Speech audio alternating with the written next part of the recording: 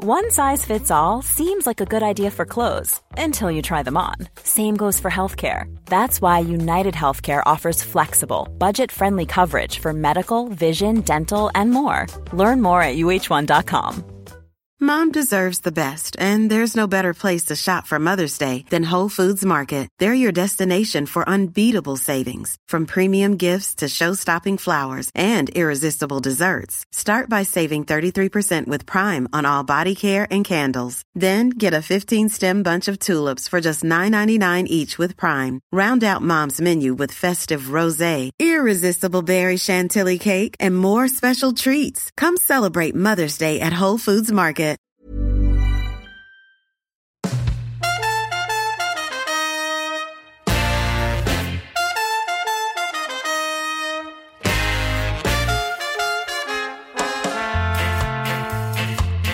You're listening to the Cricket Collective on TalkSport 2 with me, Neil Manthorpe, and former England fast bowler Steve Harmison for a World Cup special edition of the show. We'll discuss all of the runners and runners, or most of them anyway, as England look to retain their title. And ESPN Cricinfo assistant editor Matt Roller joins us live from one of my favourite places in India, Ahmedabad, to discuss how teams are preparing for the tournament amidst the rain, and also discuss his new book, White Hot, the inside story of England's double world champions. And we'll also hear exclusively from New Zealand captain Kane Williamson and Netherlands all-rounder Logan van Beek, and cricket broadcaster Mark Mercado looks at Sri Lanka's hopes.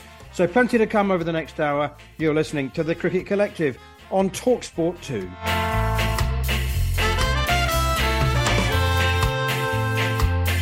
So England, like many other teams, have had their preparation disrupted. I'm not sure how much of a disruption the rain will be, Harmy. I mean, I'm sure that they would have liked to have had a run out and bowl a few overs, but much in the way that it's nice to have a walk after a big Sunday lunch. If that gets rained out, it's not the end of the world. I think they're pretty much fine-tuned now, aren't they? Yeah, I think so. I think they're ready to hit. I think the experience of the team as well. I think they're ready to hit the games head on. I think if they were a younger side, they probably would have liked a game against India just to see where they're at. But you look at this, especially the batting unit. I think the youngest, Liam Livingstone's 30. So when you look at they're used to playing in India as well, quite a few of them. So I don't think it's a bad thing. I think if England had played India, I think there would have been a lot of eyes on it, a lot of talk, depending on which way it went. So I don't think it's a bad thing that England didn't play India. With the rain around, you look at the makeup of the England side. I was looking at, you look at potentially having 2 or 3 spinners in there. But if there is a rain around early in the competition, does that put Moeen Ali's place sort of in a little bit of jeopardy, because England might have to go for the extra seamer? So I think all in all, I think there would have been a lot more questions than answers after the India game because of the two sides going head to head. I think England quite like going straight into competition rather than have warm-up games now. So Test side don't like doing it. Their side don't like doing it. I think it was good for everybody that we had a little bit of rain, and now the tournament starts properly. I think if India don't win it, I think England have got a great chance. Well, let's ask a man who's considerably closer to the action than either of us at the moment. Matt, what do you make of Harmy's comments? Yeah, I very much agree. I think England will not be too bothered at all about that game being washed out. I think pretty much as soon as that game at Lord's finished, England were ready to go after beating New Zealand 3-1. They grew into that series. You could see them sort of finding their tempo and their rhythm in this format, which obviously they've not played much of in the last 4 years, and particularly the big boys, the World Cup squad, haven't played much of it. People like Joe Root, Ben Stokes. It's going to take them a little bit of time to get used to this tournament, but just to touch on what Harmy was saying about conditions, I think that's going to be a massive variable throughout the competition. I mean, England's schedule is arguably the hardest of any teams in terms of the fact they play in 8 different cities. There's an internal flight after every game. They've obviously picked a lot of seam bowlers in the squad, basically to sort of mitigate against that, because you know how hard it can be for a fast bowler the day after a tough game bowling 10 overs in the heat, to then cramp into a tight seat in economy class somewhere.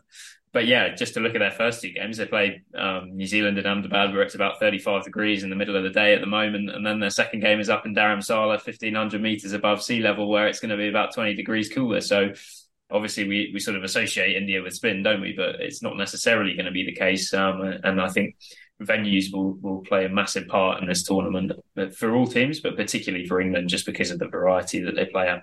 Matt, it's always intimidating asking someone to talk about their book in a sort of 3 or 4 minute section. We do have a little bit longer than that, but, you've got hundreds of pages. You and your co-author, Tim Wigmore, have charted England's progress from 2015 to 2019 and that massive, massive transition. How much have they stuck to the blueprint? I mean, is Gus Atkinson there to replicate what Liam Plunkett did in the middle overs? I mean, look, and they do have a lot of the same personnel that they've had on this 4-year journey. Has that blueprint changed, or are they trying to stick to it as much as possible? Look, I think I found it really interesting, actually, during that New Zealand series, listening to Jos Buttler talking about how he wanted his team to play through the course of that series. I think that first game in Cardiff, they posted, I think, 280, 290, a sort of slight, probably what looked about a par score and got hammered. And then over the course of that series, Buttler really made a point of hammering home, I want us always to fall on the aggressive side. And if you look back to last year's T20 World Cup, which we chart in the book as well, and sort of the transition from Trevor Bayliss and Owen Morgan, but then Chris Silverwood and Owen Morgan to Matthew Mott and Jos Buttler, that's been a sort of, I suppose, a consistent, but also a slight, something that Buttler has occasionally had to remind his players of is, I think they're no longer at the stage which they were in maybe 2015, 2016, where there needed to be such a big mindset shift that they always went really hard, regardless of the situation. And sometimes that led to their downfall. I think they're at a pretty different stage in the cycle now. There are times where they're going to rein it in, and there are times where they're going to get the job done in a sort of ugly way. But if you look back to that T20 World Cup last year, Buttler gave them a real hammering after that defeat to Ireland in the dressing room. He sort of sat down. We spoke to Mark Wood for the book, who was very good on sort of how bloodshot his eyes were. And that's always the key tell, apparently, for Buttler is, if his eyes go red, then you're in some serious trouble. So he sort of basically tried to remind them over the course of the next 4 games that you don't get the opportunity to play many World Cups in your career, and if you do, you want to do it in a way where you want people to remember how you played in those World Cups. And his message was very much that throughout the tournament was, if we're going to get eliminated from this World Cup, then fine, that'll be because someone was better than us on the day, but it's going to be us playing the way we want to play, not looking back and regretting how we played. And I think that's something that he's presumably going to try and drum home over the next few weeks, is much as everyone is trying to find that rhythm, that tempo again of 50-over cricket, having predominantly played T20 cricket and 100-ball cricket, there's still a recognition that England's strength and England's success is going to be based on the fact that they have a really, really powerful, strong batting lineup, one of the strongest batting lineups in the competition. And that's the key thing for them, that it has been such a hallmark of their success over the last 8 years. Matt, I'm intrigued about the research you've done for this book, because obviously the great journey England have been on. For me, one of the huge keys is Jos with a captaincy, also batting in that middle order, but his ability to lead. Yeah, we've seen it in Australia. Like you say, there was times where he sort of flipped it over and he had to go with a heavy hand. But during the sort of his tenureship, the early part of it, there was a change. There seemed to be a little bit of a shift and change. When you did that research, was it around the time, because we had it on TalkSport too, the trip to Holland, where it looked as though that's when he really grasped his side? Because for about 3 months before that, when he got the job, it looked as though not so much he didn't feel as though he deserved the job or didn't want the job. It was just the character of Jos Buttler. It didn't feel as though he believed in the job. He does now. Yeah, I think that's a really good point on the trip to Holland. Obviously, Morgan sort of started that tour as captain, but we spoke to Matthew Mott, who was saying that he sort of had this inkling in the back of his mind through the interview process that Morgan might actually step down at some point, because he kept on asking him questions about, what does this look like once I'm gone? How do you see yourself as a coach when a new leader comes in? What would you do? And asking all these sort of little prompts that made him think that was going to happen soon. For me, I think even though it was a tour he didn't actually play a game in, I think a massive moment for Buttler's leadership was the T20 series in Pakistan last year, just before the T20 World Cup. He was never really likely to play in that series because of I think he did his calf during the 100. But the fact that he took it upon himself to go on that tour, obviously it was quite a high security tour. It was in bubbles. He was away from his family. He could easily have opted out of at least half of that tour, but I think he made a clear point to say, I'm going to be around this squad and sort of try and have those individual chats that were so much harder during the summer, because, as you say, he was sort of thrown into the job. He'd obviously had this long period of being vice captain, but didn't really feel quite ready, I think. Whereas then I think in Pakistan, I feel like that was when he came into his own. And, Mott said the same. That was when it started to feel like their team rather than they'd inherited someone else's team that they were sort of trying desperately to cling on to. But yeah, I think Butler's clearly a different leader to Morgan. I think there are times, for example, where I think he's a bit more sort of instinctive and gut feel, whereas Morgan was probably slightly more numbers driven. I also think he's very sort of calculated with his message. I think something I've picked up on in a couple of interviews he's done recently, where people have asked him about England defending their title. He's made a very big point of saying, no, we're not defending anything. The 2019 World Cup is done. We're going to India. We start on 0 points, just the same as every other team, and we're going there to win a World Cup. It's something in itself. And I think that's a really sort of an interesting message, and also probably a sign of good leadership to say we can't rest on our laurels. We can't think because we're world champions this is going to be easy. It's going to be a pretty grueling 6 weeks out here, and they obviously have big ambitions, but it all resets again. Matt, we know what's happening on the field because we can see it. We can see tactics and approach and count numbers and boundaries and that kind of thing. What I'm really interested in is how important the character of the man is to Jos Buttler and to the whole squad. You write about in the book about how this current squad mostly the same age, similar age, born between 1989 and 1991. And obviously Eoin Morgan had his issue with Alex Hales and spoke a lot about the character of the personality and the man and, what's inside rather than outside. Is that still part of Jos Buttler's approach? Has he inherited that? Yeah, I think it's a really good question. I think the thing that springs to mind is the fact that Buttler has managed throughout his leadership so far to sort of remove emotion from a lot of difficult decisions. So the best example of that from my side would be the decision to leave Jason Roy out of the squad. We know that they're close friends, they're similar age, they've played a lot of cricket together over the past 8 years. And yet, for the second time in as many years, he's had to make that call to Roy and say, "Sorry, mate, not this time." And it was a particularly brutal one this year. I think there's every chance Roy's played his last game for England. Obviously, he could springboard into the World Cup out of nowhere if there's a couple of injuries in the top order. But I think there's every chance he's done, and Buttler would have known that when he was making that call. So I think there's clearly an emotional side to Buttler, and I think clearly there's part of the challenge in this squad will be making sure that the three younger guys, because there's I think Reece Topley's the fourth youngest guy in the squad and is 29, and other than that it's Brooke Curran and Gus Atkinson who are 24, 25, making sure that they're sort of involved in part of it. But also I suppose that we call them a golden generation of England players that you mentioned, the Root, Stokes, Buttler, Bairstow, who have all played together for such a long period of time. I suppose that is quite an easy group to manage comparatively to some situations you might find yourself in. And obviously, I suppose, Buttler also managed that reintegration of Hales pretty well last year. I think it was always clear that it was going to be a short-term thing, and so it proved. And Matt, what do you expect England's first 11 to be? Any surprises? That's a good question. I think conditions will probably dictate a lot of it. I wouldn't be too shocked if they went with four seamers in the first game, and that would obviously mean leaving out most likely Moeen Ali, as you suggest. As for who the last seamer is, I think Topley had a really good series against New Zealand, so I could see him squeezing into it. But I think compared to the last World Cup as well, and this is a bit of me sitting on the fence, but I think compared to the last World Cup, they're going to have to manage the squad and rotate a lot more. I think if you remember back to 2019, they only used 13 players in the whole tournament. Tom Curran and Liam Dawson ran the drinks for the whole thing. And James Vince only came in as an injury replacement for Jason Roy, whereas I think we'll see a level of rotation through it.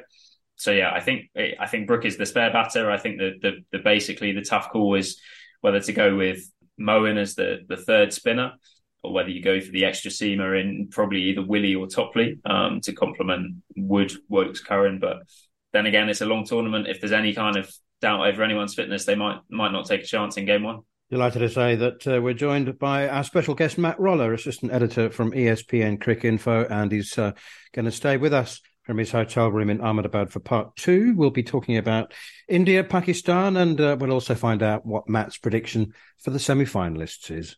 The last 3 World Cups, Matt, have been won by the host nation.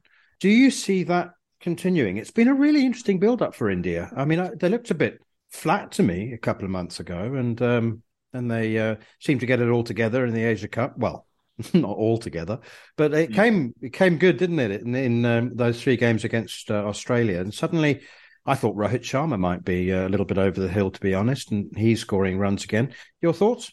Yeah, I think they're rightly favourites for this tournament. I think that the big question, as it has been for most ICC events over the past decade now, is whether they can handle the pressure of knockout games. I think it's very difficult to foresee India getting knocked out of the group stage just with how this World Cup works. I think they'll probably need to win 6 and lose 3 would probably get them through, and that would be a pretty good effort all told. So I'm pretty sure they'll get to the semi-finals, and then the question is, whether they can perform in the pressure of a knockout game in a way that they sort of haven't managed to in recent years. I think particularly, looking back at that T20 World Cup semi-final against England in Adelaide last year, where the top order played within themselves and ended up getting 170, which was nowhere near enough on an unbelievably good batting pitch. That feels like the big question for me is, can those guys withstand the pressure of knowing that they're representing a nation of people who live and breathe the game and are so desperate for them to end their drought. But yeah, I think there was a game in the Asia Cup against Pakistan, wasn't there, where they ended up getting about 370. Gill and Rohit were in the runs, Virat was in the runs, then Iyer and KL Rahul and Kishan and all these players started coming in the middle order, and you thought, wow, this is a serious side. And that's before you even start talking about Siraj and Bumrah and Kuldeep Yadav, who looks like he's back. So yeah, I think they're definitely favourites, but it's a tough ask when you're representing such a big nation that cares just so much. Yeah, you look at the Indian squad, it's an embarrassment of riches from 1 to 15, trying to get them into 11. But a big boost is Jasprit Bumrah. He could be the man who finishes that squad off. To potentially, you talk about the knockout stages, when you need something X-factor special at the end of a game, he is probably the one that you'd look at. But when you look at that India squad, it is a ridiculously talented squad. But neither the bowlers can bat or the batters can bowl. They look as though it's over to you sort of thing from a job point of view. Could that hamper them later on with that extra sort of 10, 15 runs, especially if there's a bit of rain around and they lose a couple of power play wickets? Because if all of a sudden in the power play they're 20 for 2, their depth of their batting is not that strong. So could that be something of a weakness, the only weakness that India have got? Yeah, absolutely. I think the key player therefore is arguably Hardik Pandya, because his fitness record over the past however many years hasn't always been stellar. But if they can get to a point where he's bowling at his best, bowling high 80s mile an hour, swinging the ball, nipping it around off the seam, and as a genuine frontline bowling option, then they look a much better balanced side than without. I think we're at this point where there's every chance Shardul Thakur will get the nod over one of the seamers, maybe Mohammad Shami, maybe Mohammad Siraj. And that's as much as anything because of the fact that he can contribute a few runs from number 8 in a way that the others can't. So I think it definitely is an issue and has become an issue for India in one-day cricket over the past few years. And I don't think it's going anywhere either, because we've got this impact player rule now at the IPL, which makes it even harder to generate or to create, to give opportunities to Indian all-rounders. So I feel like it is a long-term issue, but Hardik is the potential solution and is such a box office player on his day that who knows, maybe it's his time to step up in a semi-final. One of those games against Australia, I think Kuldeep Yadav batted at number 8. I was concerned about him developing a nosebleed that high. And it's a problem that South Africa have as well. That also could count against them, the lack of all-rounders. Let's talk Pakistan, though, because for a while there, it looked like they were going to have 3 or even 4 fast bowlers able to touch 90 miles an hour. But they've subsequently lost Naseem Shah, which seems to be a pretty big blow. But it's been 30 years previewing World Cups for me, and I'm sort of slightly tired of saying, you can never write Pakistan off. But here I am saying it again. Yeah, I think that's right. I think actually this time they are, I think there's sort of the tag that everyone uses for Pakistan is mercurial or unpredictable, isn't it? I think maybe this time slightly less so. If you look at the the batting, I think, we know what a class player Babar Azam is, but the players around him generally as well are sort of more, slightly less explosive, I suppose, than if you would compare them to in England. They maybe are less likely to have a horrible collapse and get bowled out very cheaply, but probably less likely to get to 400 either. Yeah, looking through Pakistan, I think one of the concerns for them was Shadab Khan had a pretty bad Asia Cup, and I think, or by his standards at least, and I think I really like him. I think he's a fantastic leg spin all-rounder. He gives it a real whack in the middle overs or at the death, and obviously a wicket taker as well, but hasn't really been in much form of late. And I think, again, for all we associate Indian pitches with spin, there's some short boundaries over here, which can often mean leg spin's not an easy art to perfect. It's obviously not anywhere in the world, but particularly so when you're defending a 65-metre square boundary. So I think there are a few issues, and I think particularly that Naseem injury is going to test them, but they've gone with experience, I think, and brought Hassan Ali back in, who I like and I think is a good sort of competitor. So yeah, I think Pakistan will be in the mix at least for the semi-finals. Is my thoughts anyway. Oh well, that's no good. I want your four. Come on, in the mix. No. What's your final four? With a gun to my head, it would be India, England, Pakistan, and Australia edging South Africa, I think. Well, I've got three of them. I've got three. I've got New Zealand with England, Pakistan, and India. I just think New Zealand are, again, we watched them the other night. Williamson back. I think they've got some good all-rounders. They've got a great left-arm option. Southie's a little bit of a blow, but I don't think it's a massive blow. I think New Zealand, and you look at Pakistan's fixtures as well. They've got Holland and Sri Lanka up first, then they've got the big two of India and then Australia. And then you look at it, you think, well, if they've got to win the last two games, or got to get something out of the last two games to play New Zealand, or if they do well at the start, they've got New Zealand and England last two games of the tournament of the round robin stuff. And you're thinking possibly there could be the semi-finals as well. So I think if Pakistan get off to a good start, I think they get to the semi-finals. Before you answer that, Matt, I want to make sure that we get another plug in, because you've been very modest about your book, which you've co-authored with Tim Wigmore, The Inside Story of England Cricket's Double World Champions, White Hot. So before you respond to Harmy, I just want you to answer another question. Were you tempted to delay writing the book until after this tournament in case they won three in a row? Well, the dream obviously is that we go for the updated paperback edition with a fresh new chapter on 2023. That's the dream. But no, I think we thought that from speaking to players as well. I think it was I think a lot of the players that were involved in both saw it as such a big achievement, and maybe something that I think that T20 World Cup to some extent back in the UK maybe slipped under the radar because of the fact that it was on at slightly awkward times of the day. And obviously compared to 2019, which was front and centre and on home soil, that felt like much more of a national event, whereas the T20 World Cup maybe felt more like a cricket-specific event that people who like cricket care about and didn't have that much cut through beyond that. But I think the players very much saw it as clinching their legacy almost. I think there was a feeling after the 2019 final that for such a great team, they needed to win more than just one trophy and more than just a trophy on home soil. They needed to win somewhere else. They needed to prove that they could build on a legacy. They weren't just a team of great players for 4 years. They were better than that. So yeah, I think given the sense of achievement that the players had around that T20 title last year, I think particularly people like Adil Rashid, Mark Wood, speaking about the feeling that that's something that will never get taken away from them, being the first team to hold both World Cups simultaneously in men's cricket at least. Yeah, I think that felt like a big enough achievement that we should go with it. But yeah, fingers crossed from an English point of view, at least they go well out here too, and we can release the updated edition in time for Christmas. Finally, Matt, we talked about India and South Africa not having enough all-rounders. What about Australia? Just quick final word from them and their all-rounders. Can you have too many? Can that create indecision?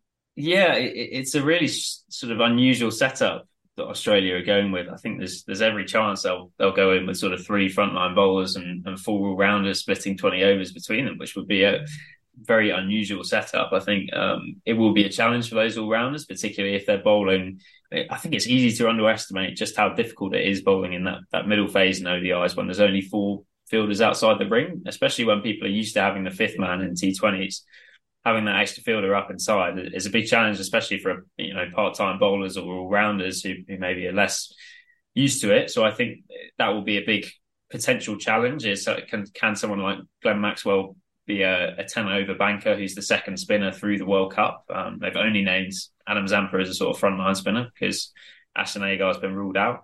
I think Australia are a decent side, but I also think Travis Head is a massive miss. I know he's sort of in the squad still and might play the second half of the comp or something like that, but he's been one of the few players that's actually played quite a bit of 50-over cricket domestically since the last World Cup, has a brilliant record in it, has translated that to Australia, and we've obviously seen in the Ashes just how hard he hits the ball and how hard he is to stop when he gets going. And if there's one weakness that he has in Test cricket, it's the short ball, which probably can't be challenged quite as much in one-day cricket just because of the limits on bumpers. So I think he's a real loss. I think they'll probably come. I think we're looking at a sort of 6 wins, 3 losses type record, in my opinion, for Australia.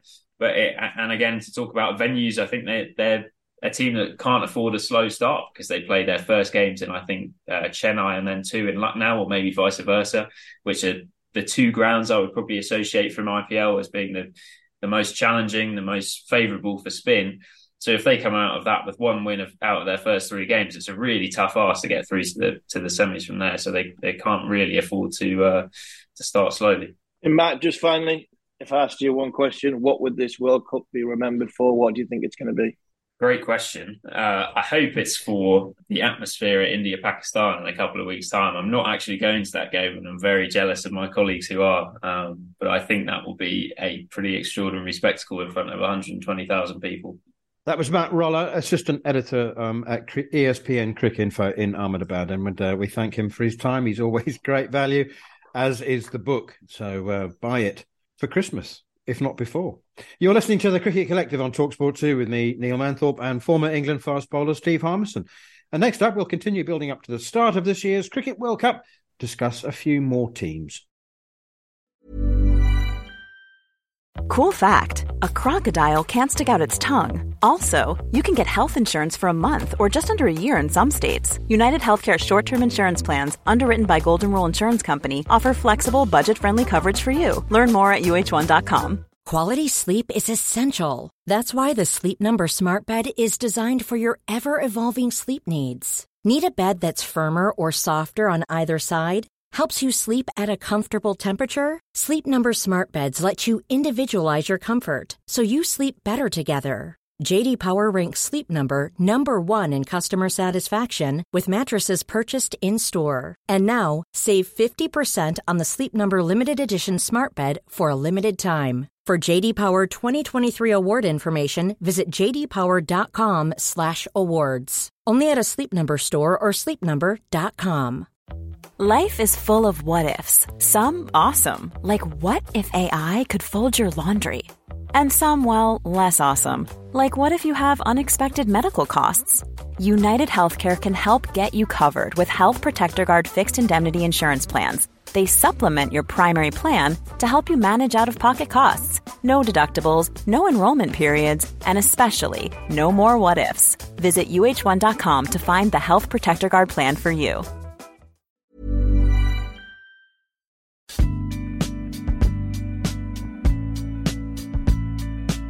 You're listening to the Cricket Collective on TalkSport 2 with me, Neil Manthorpe, and former England fast bowler Steve Harmison, as we look ahead to the start of the Cricket World Cup this week. Let's talk again about Australia there. It was amusing, Harmy, listening to Matt Roller saying that he's got Australia just sneaking in to the 4th semi-final berth. And then he went into a bit more detail about their itinerary. He made it sound extremely difficult for them. They only have the one specialist spinner, of course, and Travis Head has gone to the World Cup, with a broken hand, and they're hoping he'll be fit after the maybe 3 or 4 games, which is a risk in itself. So a quick word about Australia from you. There's a few playing their last World Cup for sure, aren't there? David Warner, Josh Hazlewood, Steve Smith, Mitchell Starc, maybe a few others. Yeah, they're a little bit like England. They're on the edge, more of an experienced side who have done a couple of World Cup cycles. The one thing I think that pushed me out of having Australia in the top 4 was that spinner, that second spinner that I think they're probably going to need, especially when they play 2 or 3 games in Chennai. That for me is the where they are just a little bit short think Adam Zampa, leg spinner, Matt earlier alluded to earlier about how difficult it's going to be to possibly bowl leg spin. And it's more than part-time bowl of Maxwell, because Maxwell is a competent spin bowler. But you just look at that side, and when you put it down 1 to 11, they've got some excellent all-rounders. But unfortunately, I think they're one spinner short, a top spinner short from me for qualifying for the top 4. I think batting-wise, they've got players who have played a lot of cricket in India. They've got some very, very good all-rounders that balance the side out very, very well. Pat Cummins' captaincy, will that be challenged in one-day cricket in the heat of, not only of the heat of the atmosphere, but the heat of the battle of when pressure's on? We've seen that sometimes he didn't handle that pressure very well during the Ashes. So I think all in all, for me, they just miss out mine top 4, largely down to the fact that that one spinner, I think Ashton Agar possibly will prove trying to replace him would have been just that little bit that just keeps him just out of that top 4 for me. But it is an all-round, well-balanced, decent side. But the locations they're playing in, I think they could have done with one more swing bowler. Let's move on to the other Australasian team, New Zealand, perennial semi-finalists.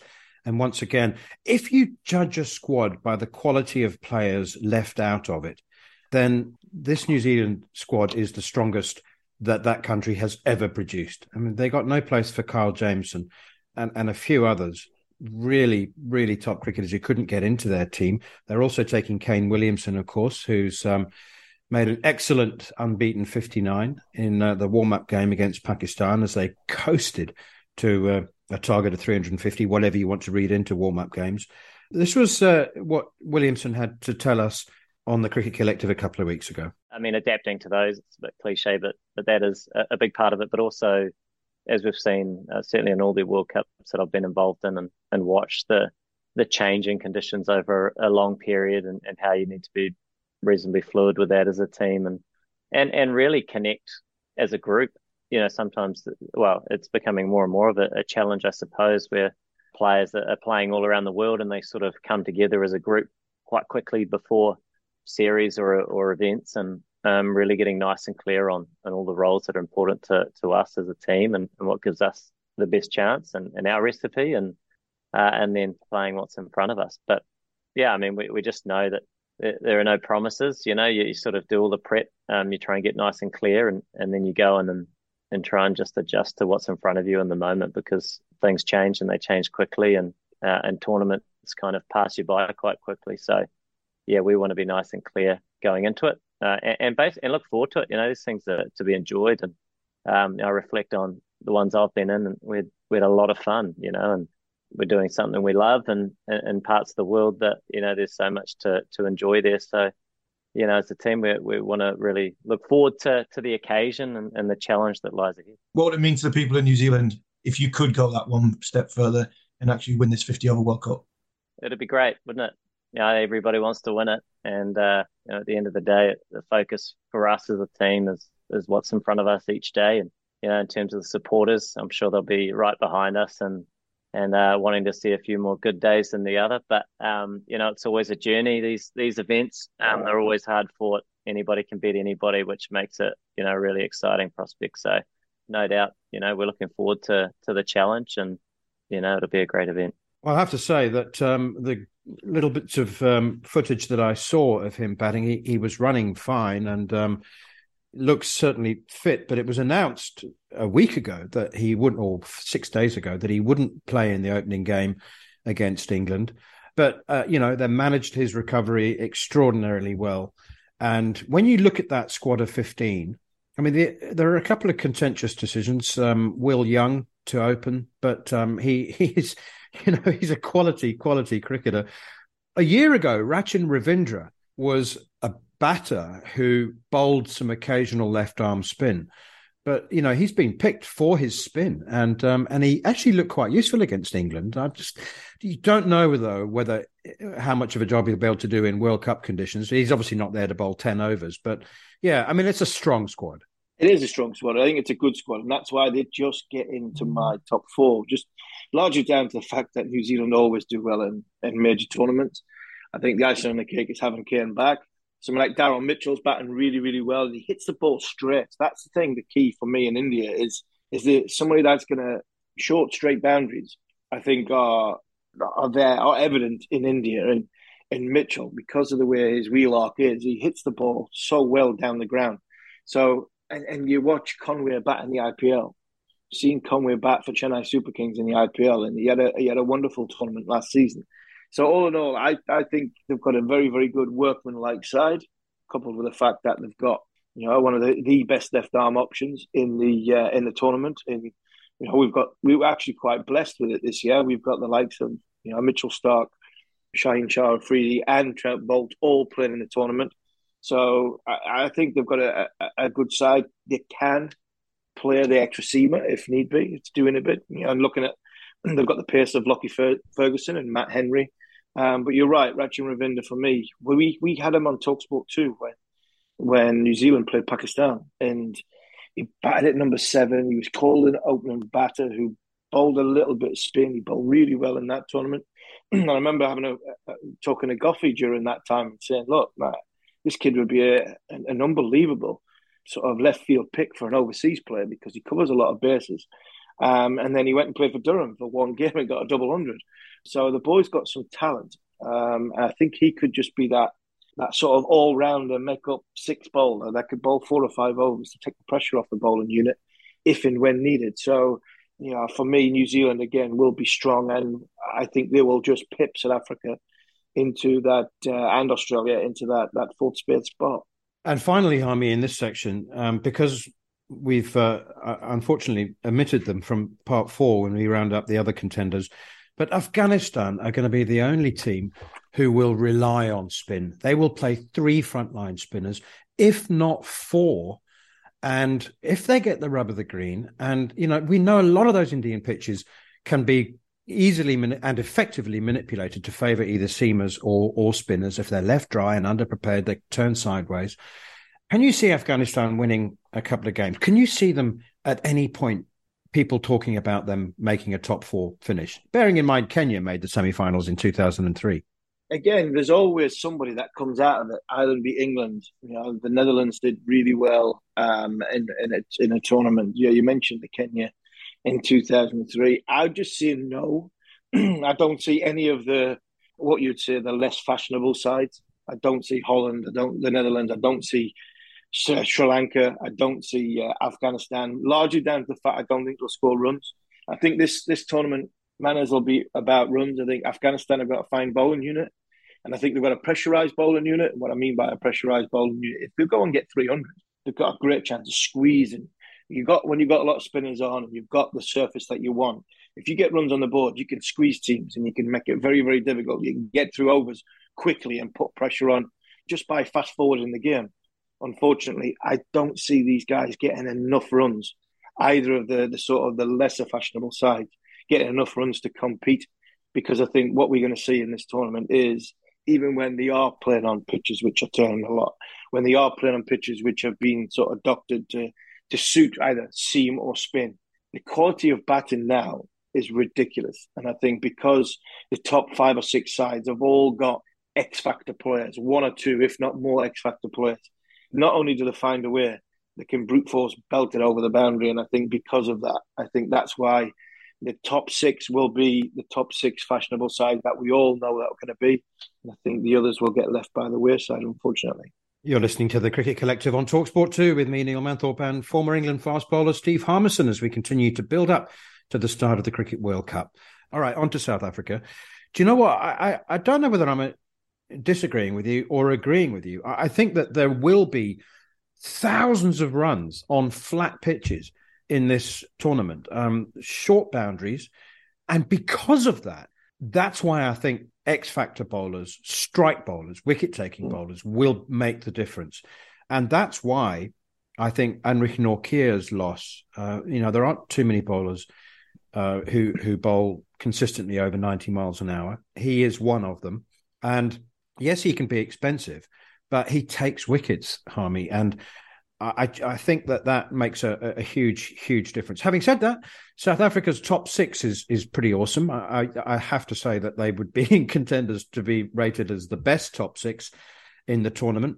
And against Australia 2 weeks ago, they scored 173 runs in the final 10 overs, a record, the most ever, 17.3 runs an over.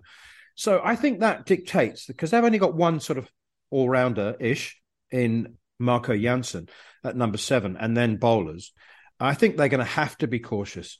Quinton de Kock and Temba Bavuma like to go after it in the opening power play. I don't think they can afford to, because with Rassie van der Dussen, Aiden Markram, Heinrich Klaasen and David Miller, if they can get to the final 10 overs around 200 with wickets in hand, that's the only blueprint they've got. That's the only one available to them, really. Yeah, and they've got a good side. They have got a good side, and you talk about there. That's only one of the big reasons why I don't have them in my top 4 is that against the big sides, we've got quick bowlers. If they do, knock over that one, or you knock over sort of Quinton, or you knock over Temba Bavuma in that first power play, then all of a sudden the game just lengthens. It lengthens too much for them because of a little bit the depth of. And India could come into this boat as well. India really could. All of a sudden, you put pressure on Hardik Pandya, and that is, for me, that's the game. So South Africa are going to have to find a way of getting through 50 overs, especially in Indian conditions. But I think they have got the tools. Nokia is massive. It is a huge, because you talked about pace before that. I think there's pace, and then there's extreme pace. And I think extreme pace will make a difference in this tournament. Mark Wood for England will make a massive difference. Mitchell Starc, pace through the air, will make a huge difference. If Lockie Ferguson plays, bang, quick bowler, he could make a difference in them middle overs. And that Nokia, a bit like the Australia not having that second frontline spinner, I think that puts a lot of pressure on Kagiso Rabada. So we've seen so many times in the IPL when Nokia, I don't really care if he was expensive for the Delhi Capitals, they blow that sort of 15th, 16th over where you get 2 wickets, game finished, game gone. So for me, South Africa have got a good side. I just don't see how they come up against the big guns and potentially get 300, 320. If they were to play against one of the big sides with the quality bowling attack and play them on a surface which is a more workmanlike surface, then I think that might suit South Africa, because then it's not 320, 350 and we've got to chase that. It's a 280. Then they can do what you've just said. They can take the time, get themselves in a position, and know they've got the power at the bottom end with wickets in hand. So I think South Africa's game plan, you're right, would be the one that gets them into the top 4 if they get there. But unfortunately, if they get into the top 4, I think them knockout games, I think that's where I think they might just come up a little bit short. Very quickly, put your football hat on. In football terms, in Premier League terms, I think South Africa are the kind of team that can win 7-0 one week against the top of the table team and then lose 2-0 the following week to a bottom of the table team.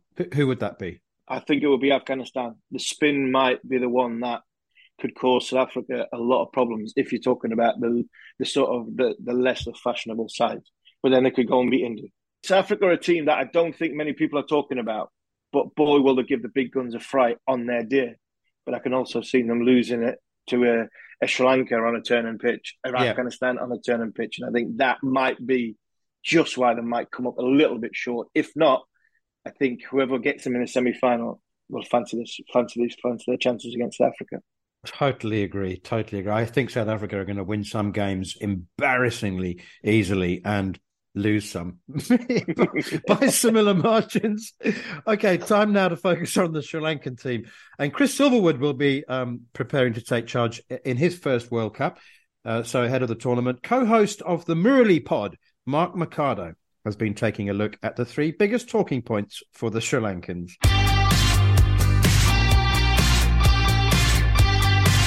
3 talking points for Sri Lanka going into the World Cup.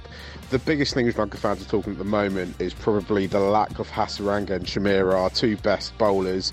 Yet another ICC tournament where Chameera hasn't made it and Hasaranga pulled up a hamstring, and the the semi-final of the LPL. It's a total disaster for Sri Lanka that he won't be playing. This should have been his kind of breakout 50-over moment. He might be fit. Hasaranga might make it through later in the tournament, depending on his hamstring. The second big thing we're talking about is the captaincy. Dasun Shanaka. Sri Lanka have a tendency to change the captaincy quite frequently in the last decade or so, and there was a lot of speculation before the team was announced. The final squad was announced only a week ago, if Sri Lanka might change the captaincy. Hasaranga was one of those people who might have been the captain. They took off Shanaka. Hasaranga didn't make it, and maybe Dasun Shanaka got a little bit lucky. But he needs a little bit more luck, I think, to kind of cement his place, because he's meant to be our big hitter, the kind of finisher, and he hasn't been doing that in recent months. Which brings us on to the third talking point, which is the batting.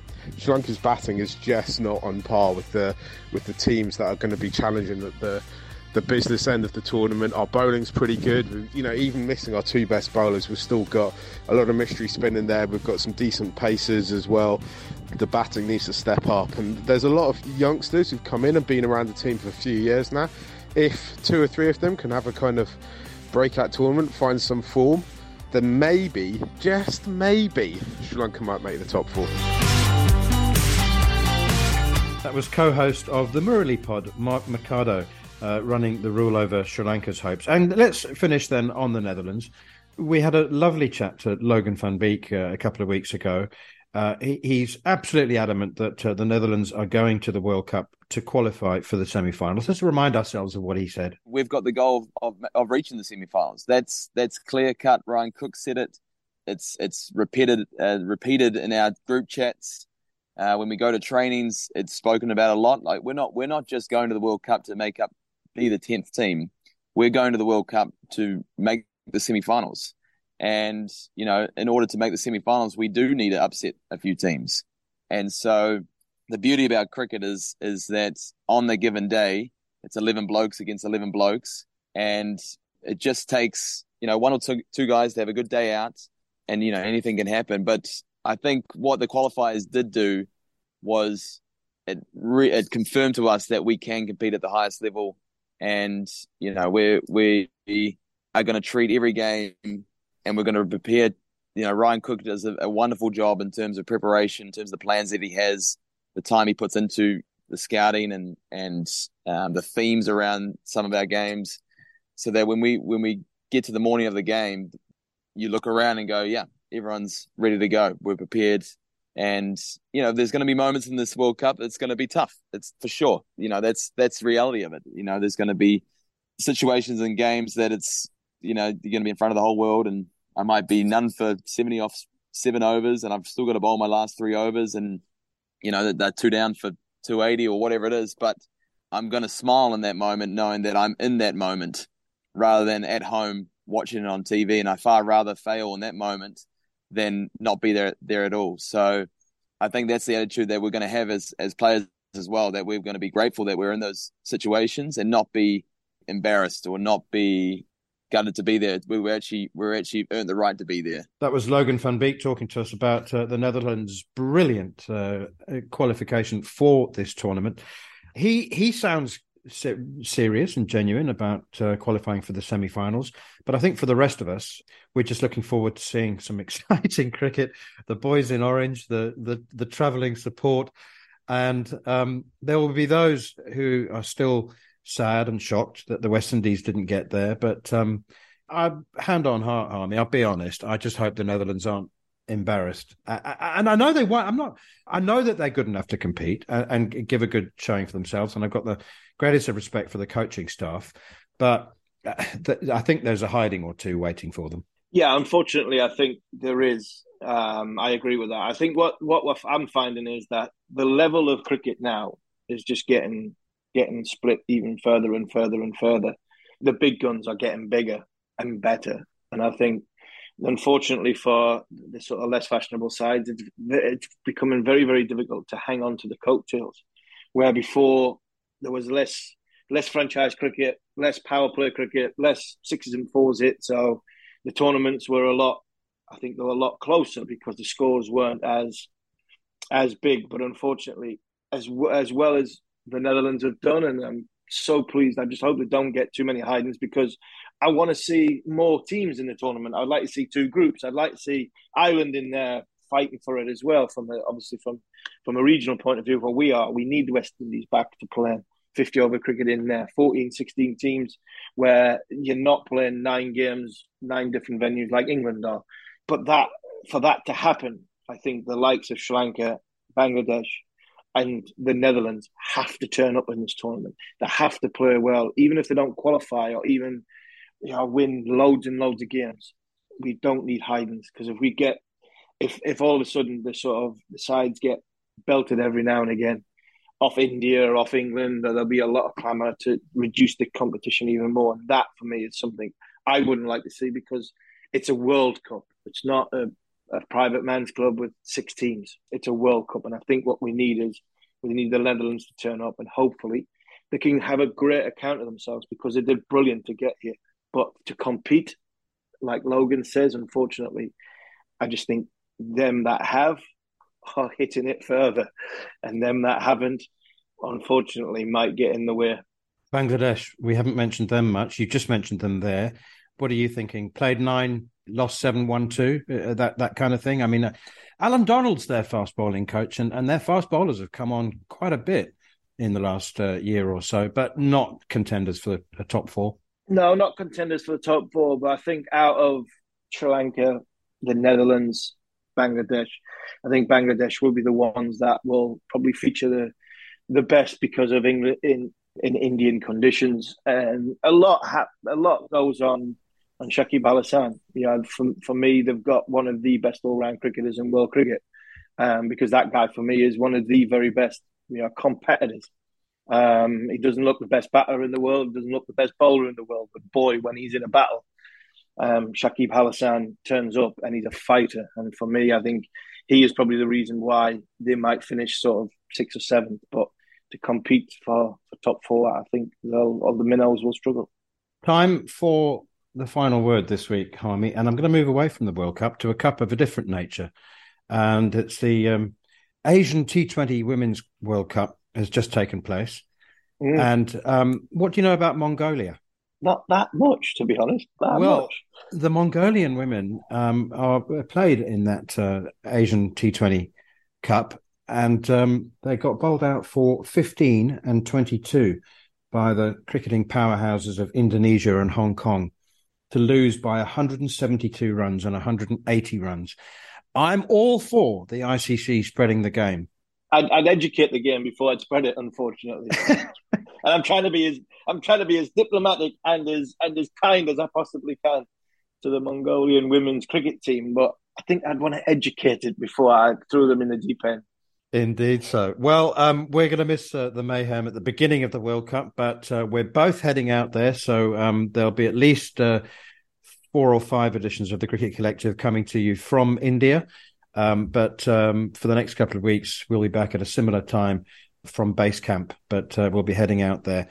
Looking forward to that very, very much, and also looking forward to watching the start of the World Cup from the safety of the studio or home. You've been listening to the Cricket Collective on TalkSport 2 with me, Neil Manthorpe, and former England fast bowler Steve Harmison. And if you've missed any of the show or you wish to catch up, you can download the podcast from the following on feed, as always, available via the free TalkSport app or wherever you get your podcasts.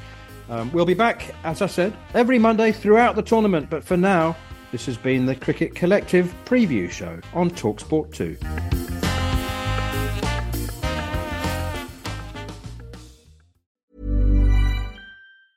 Mom deserves the best, and there's no better place to shop for Mother's Day than Whole Foods Market. They're your destination for unbeatable savings, from premium gifts to show-stopping flowers and irresistible desserts. Start by saving 33% with Prime on all body care and candles. Then get a 15-stem bunch of tulips for just $9.99 each with Prime. Round out Mom's menu with festive rosé, irresistible berry chantilly cake, and more special treats. Come celebrate Mother's Day at Whole Foods Market.